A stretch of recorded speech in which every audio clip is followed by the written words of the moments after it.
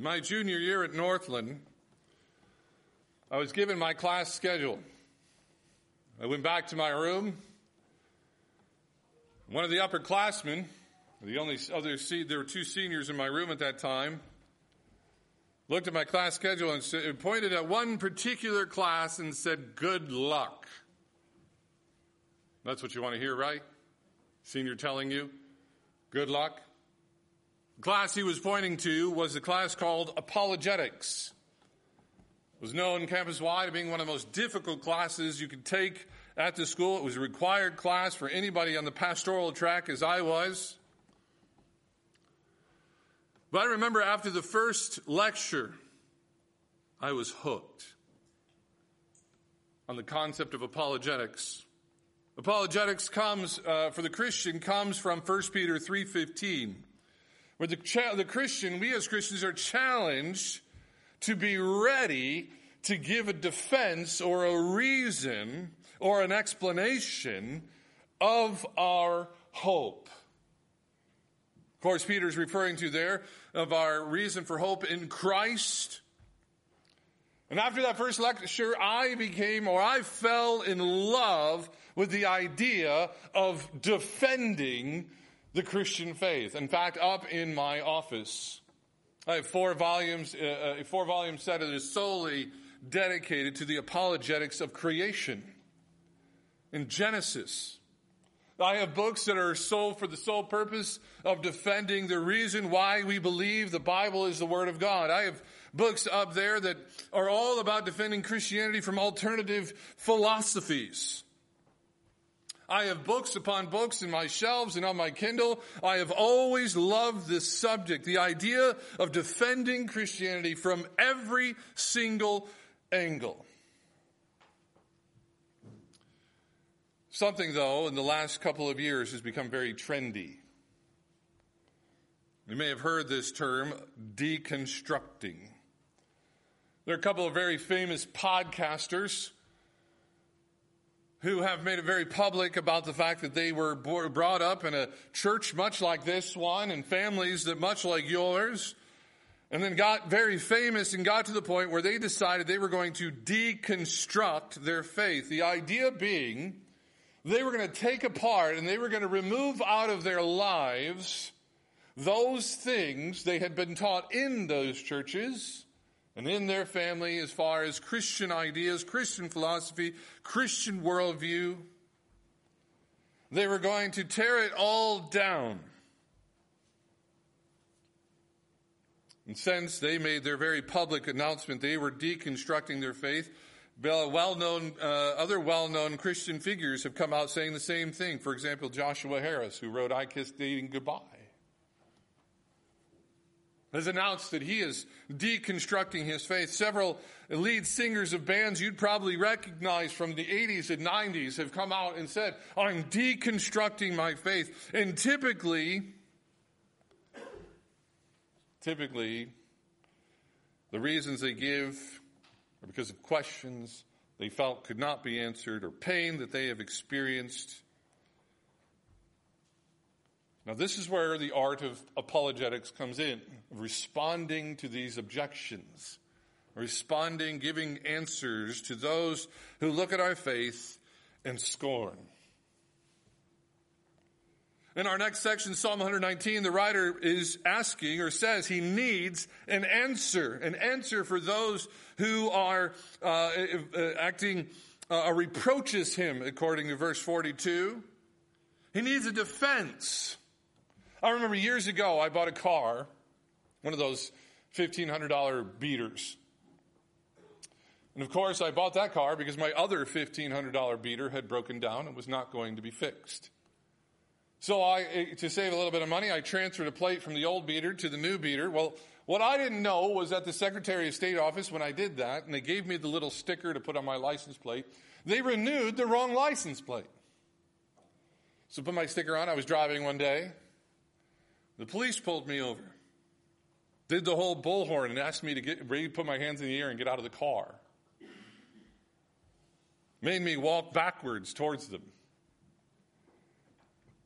And they began to ask me why I had stolen my car. See, when they ran the plate, when I went by, they said that plate did not match that car. And so, for the next 45 minutes on the side of a busy road, I had to give a defense. I had to explain to them what had happened. I had to give them paperwork. They asked me where the original owner was of this car. Where did I buy this car? How much did you pay for this car? They asked me all sorts of information. 45 minutes on the side of a highway with a buddy who was sitting in the passenger seat thinking we were going to spend the night in jail. Now, our text this morning is really not apologetics per se.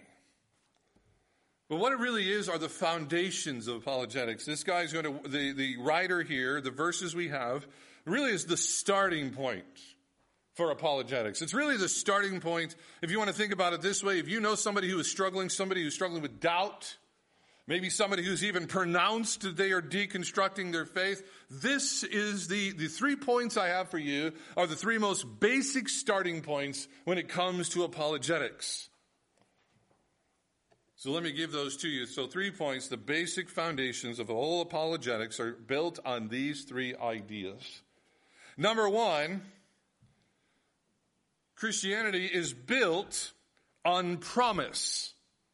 Christianity is built on promise. Psalmist cries out to God in verse 41, let your mercy, or some of you might have in your Bible, let your steadfast love, same idea there. He says, I want your salvation, but according to what? To thy word, or to, actually, some of you might have in a translation, to the idea of your promise. Now, in order to have a promise or to claim a promise must be communicated. My kids will remind me when I make a promise. They will plead with me on the basis of promise. Dad, you promised. Dad, you remember 2 weeks ago at 3 o'clock when we were talking and you promised you'd play this game 2 weeks later? Now, where do we find our promise? Well, the writer tells us here, in God's Word. Now, there's all sorts of promises in the Bible God had made. We actually have lots of examples of God making specific promises to individuals. And then we get to read along as we watch God fulfill those promises. For example, Sarah and Abraham. As I talked about on Wednesday night, the Bible describes Abraham not only as old, but with 2 feet in the grave. And he gets a promise for a child. And then we get to watch as Abraham does everything possible to mess up that promise. But yet God goes through and he keeps that promise. Now, one of the big reasons we struggle with promise is that sometimes we are either not considering the God who made the promise or the promise itself. We see this with the Old Testament saints. For example, their ideas about God were often mixed and tainted by the beliefs of nations around them. They would look for God to act in a certain way as they imagined him to be. If you read the book of Ezekiel, for example, you have a whole group of Hebrews or Jews who are sitting by a river in Babylon. They'd been warned over and over and over again that they were going to be taken into captivity if they sinned. And here they are actually captive in a foreign land. And some of them thought to themselves, no, God will be back to get us anytime. They were confused. They were thinking about God in a way he never told them he was going to be. They didn't consider his character. They didn't talk about his word. They didn't consider his promise. If you want to put it this way, they confused the God in their head for the God of the Bible. They confused the God who made these promises with different promises. But the reality is that Christianity, our faith, is built on God's promises. The ones he and his character have given to us, his people. Now, will you be interesting to you, as a wife to me, that the number one reason that people give for deconstructing their faith, meaning they move from Christianity out of Christianity, you know what the number one reason was? Suffering. Either they faced it or somebody around them faced it. In fact, years ago, Barna did a survey that said over 70% of self-acclaimed atheists admit they did not come to their position by reason or logic, but because they had a negative experience. That's interesting to me. But it makes sense as we move along. We live in a world that says that negative experiences are to be avoided at all costs. That negative experiences mean there's something wrong with you, something wrong with your belief system.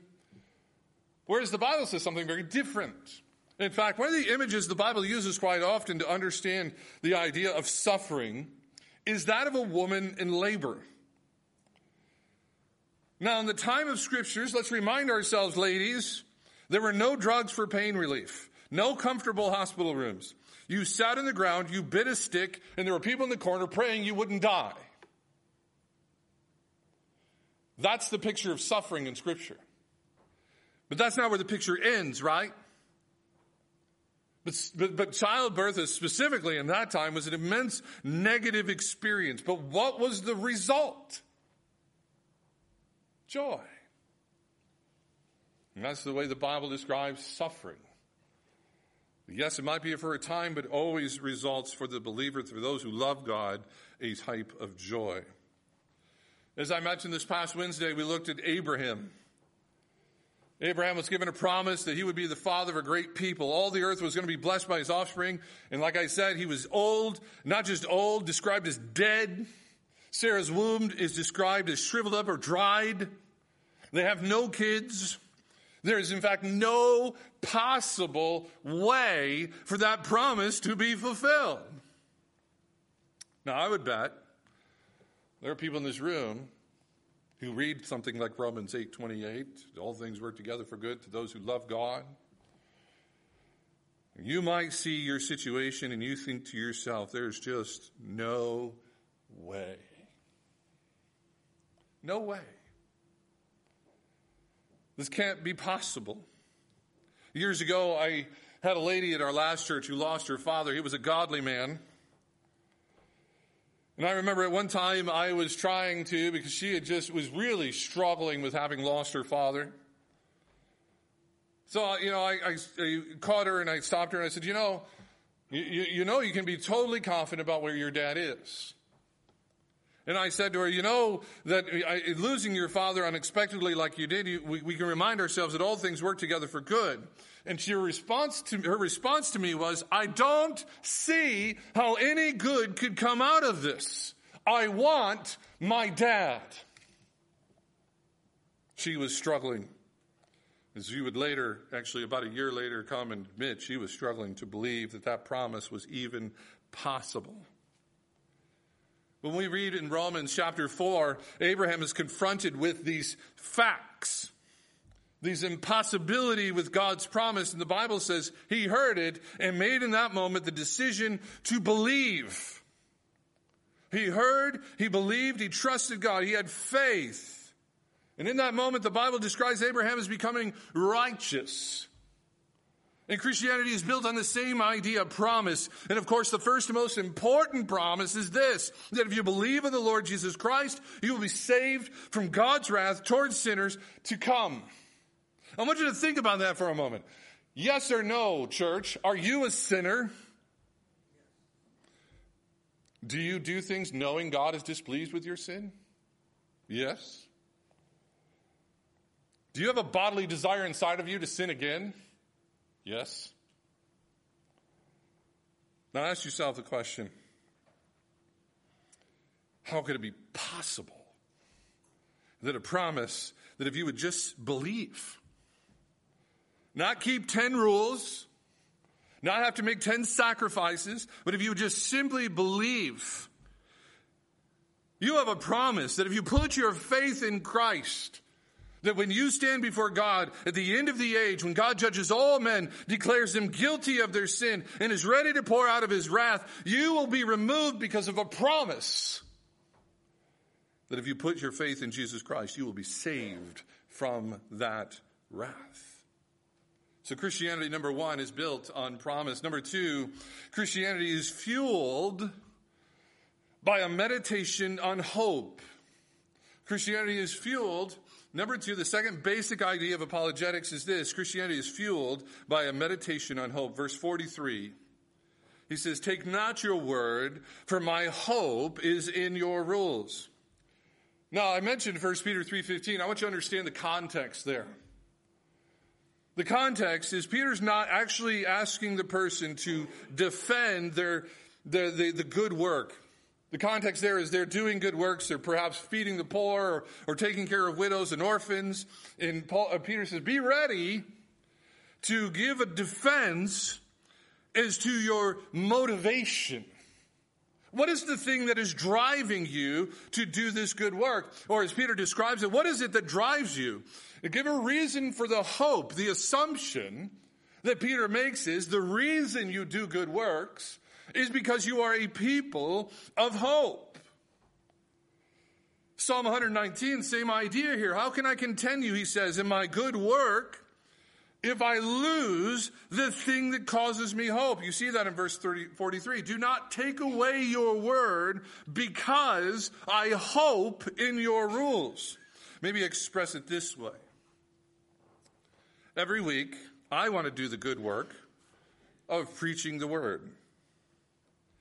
I am driven to do this because I have hope in what God's word can do. So if you want to say it this way, I am driven by God's word to preach God's word because of the hope I have in God's word. For some of you, it might be different. You're driven by God's word, perhaps to do the good work of financial giving. Or perhaps you're driven by God's word to show kindness to the poor.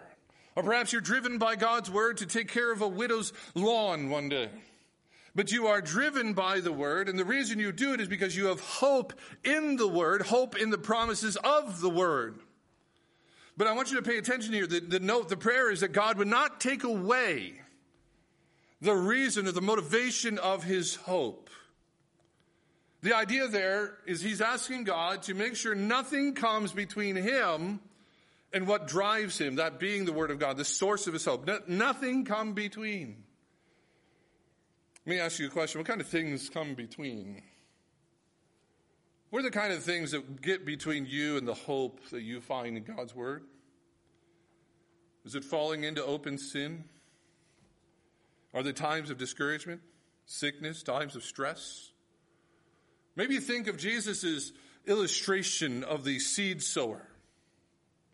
There in that image, we find that God's word is taken and flown off with the birds. Some of that word is choked out by other plants. Some of it is not accepted because the ground has gotten hard. Things come between us. People, there are common questions that come with people who are deconstructing their faith, asking themselves, why did my story end up here? Why can't I stop doing this? Why did that professing Christian treat me this way? Why is God so unfair? And they turn them over and over in their mind, and the result is they move themselves further and further from the very source of hope. This pattern is very common, whether it's a person deconstructing or simply just struggling. Let me give you the pattern, how this works. It starts with disappointment. Something happens. Something is not going the way they want. That disappointment then moves to doubt. Wondering, is what I'm believing, what I'm thinking, what I'm experiencing, is any of this true? Doubt leads to discomfort and often disillusionment, meaning they find themselves detached from perhaps the Christian community. And then comes a moment in most of these people's lives where they either come to this decision that none of this is true and they deconstruct, or they become desperate for a way back in. Often people who are dealing with disappointment will reach out for answers. As I shared with the class, a lot of times when people look for answers and they're not looking for the Christians around them, they'll get unverified, unqualified. They get perhaps answers that don't make any sense. And because those answers aren't the right answers, again, doubt begins to arise. The doubt begins to cause confusion, anxiety, the desire to isolate. From there on, they might become apathetic and disengaged and withdraw because they don't feel like they fit in. They move from disbelief to unbelief. And all along the way are little steps to remove a little bit more of God's word out of their life. And they find themselves slowly but surely losing hope.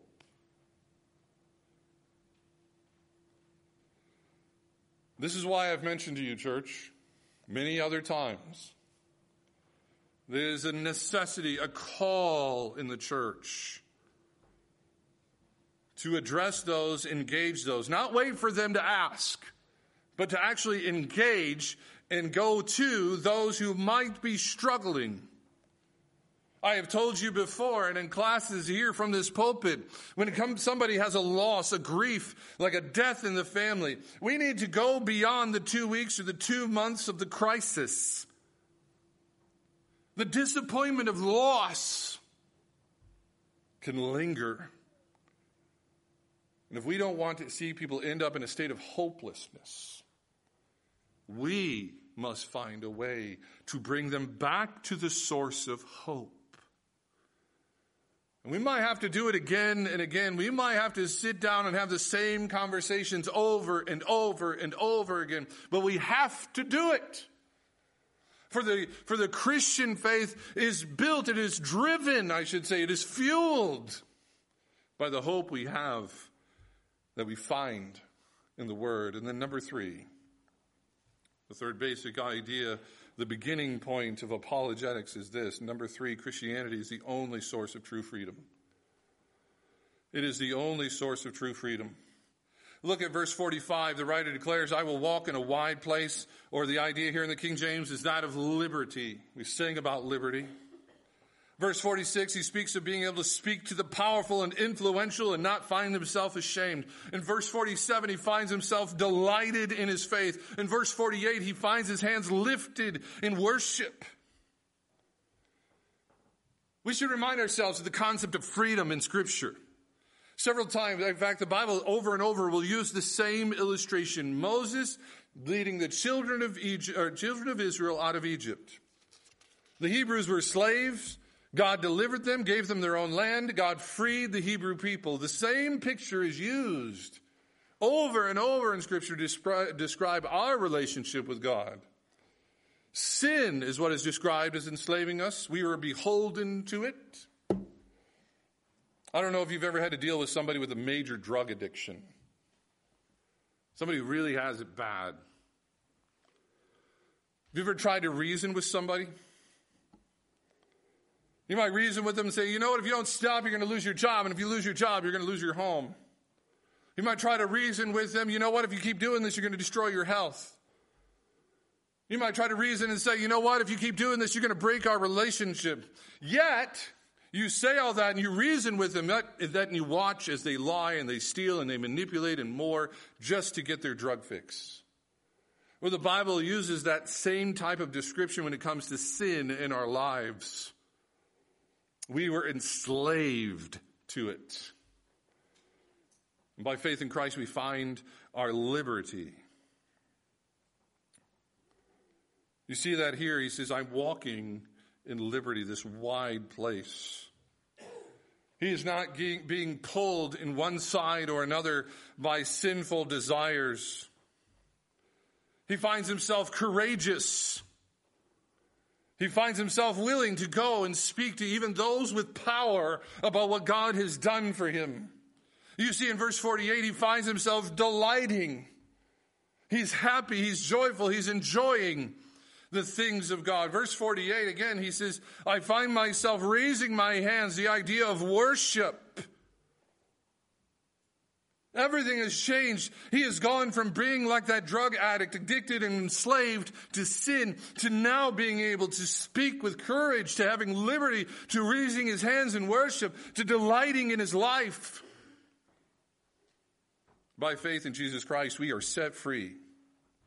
We are set free from the accusations of the wicked one. We are set free from the label of guilt that hangs over us. We are set free from the fear of God's wrath.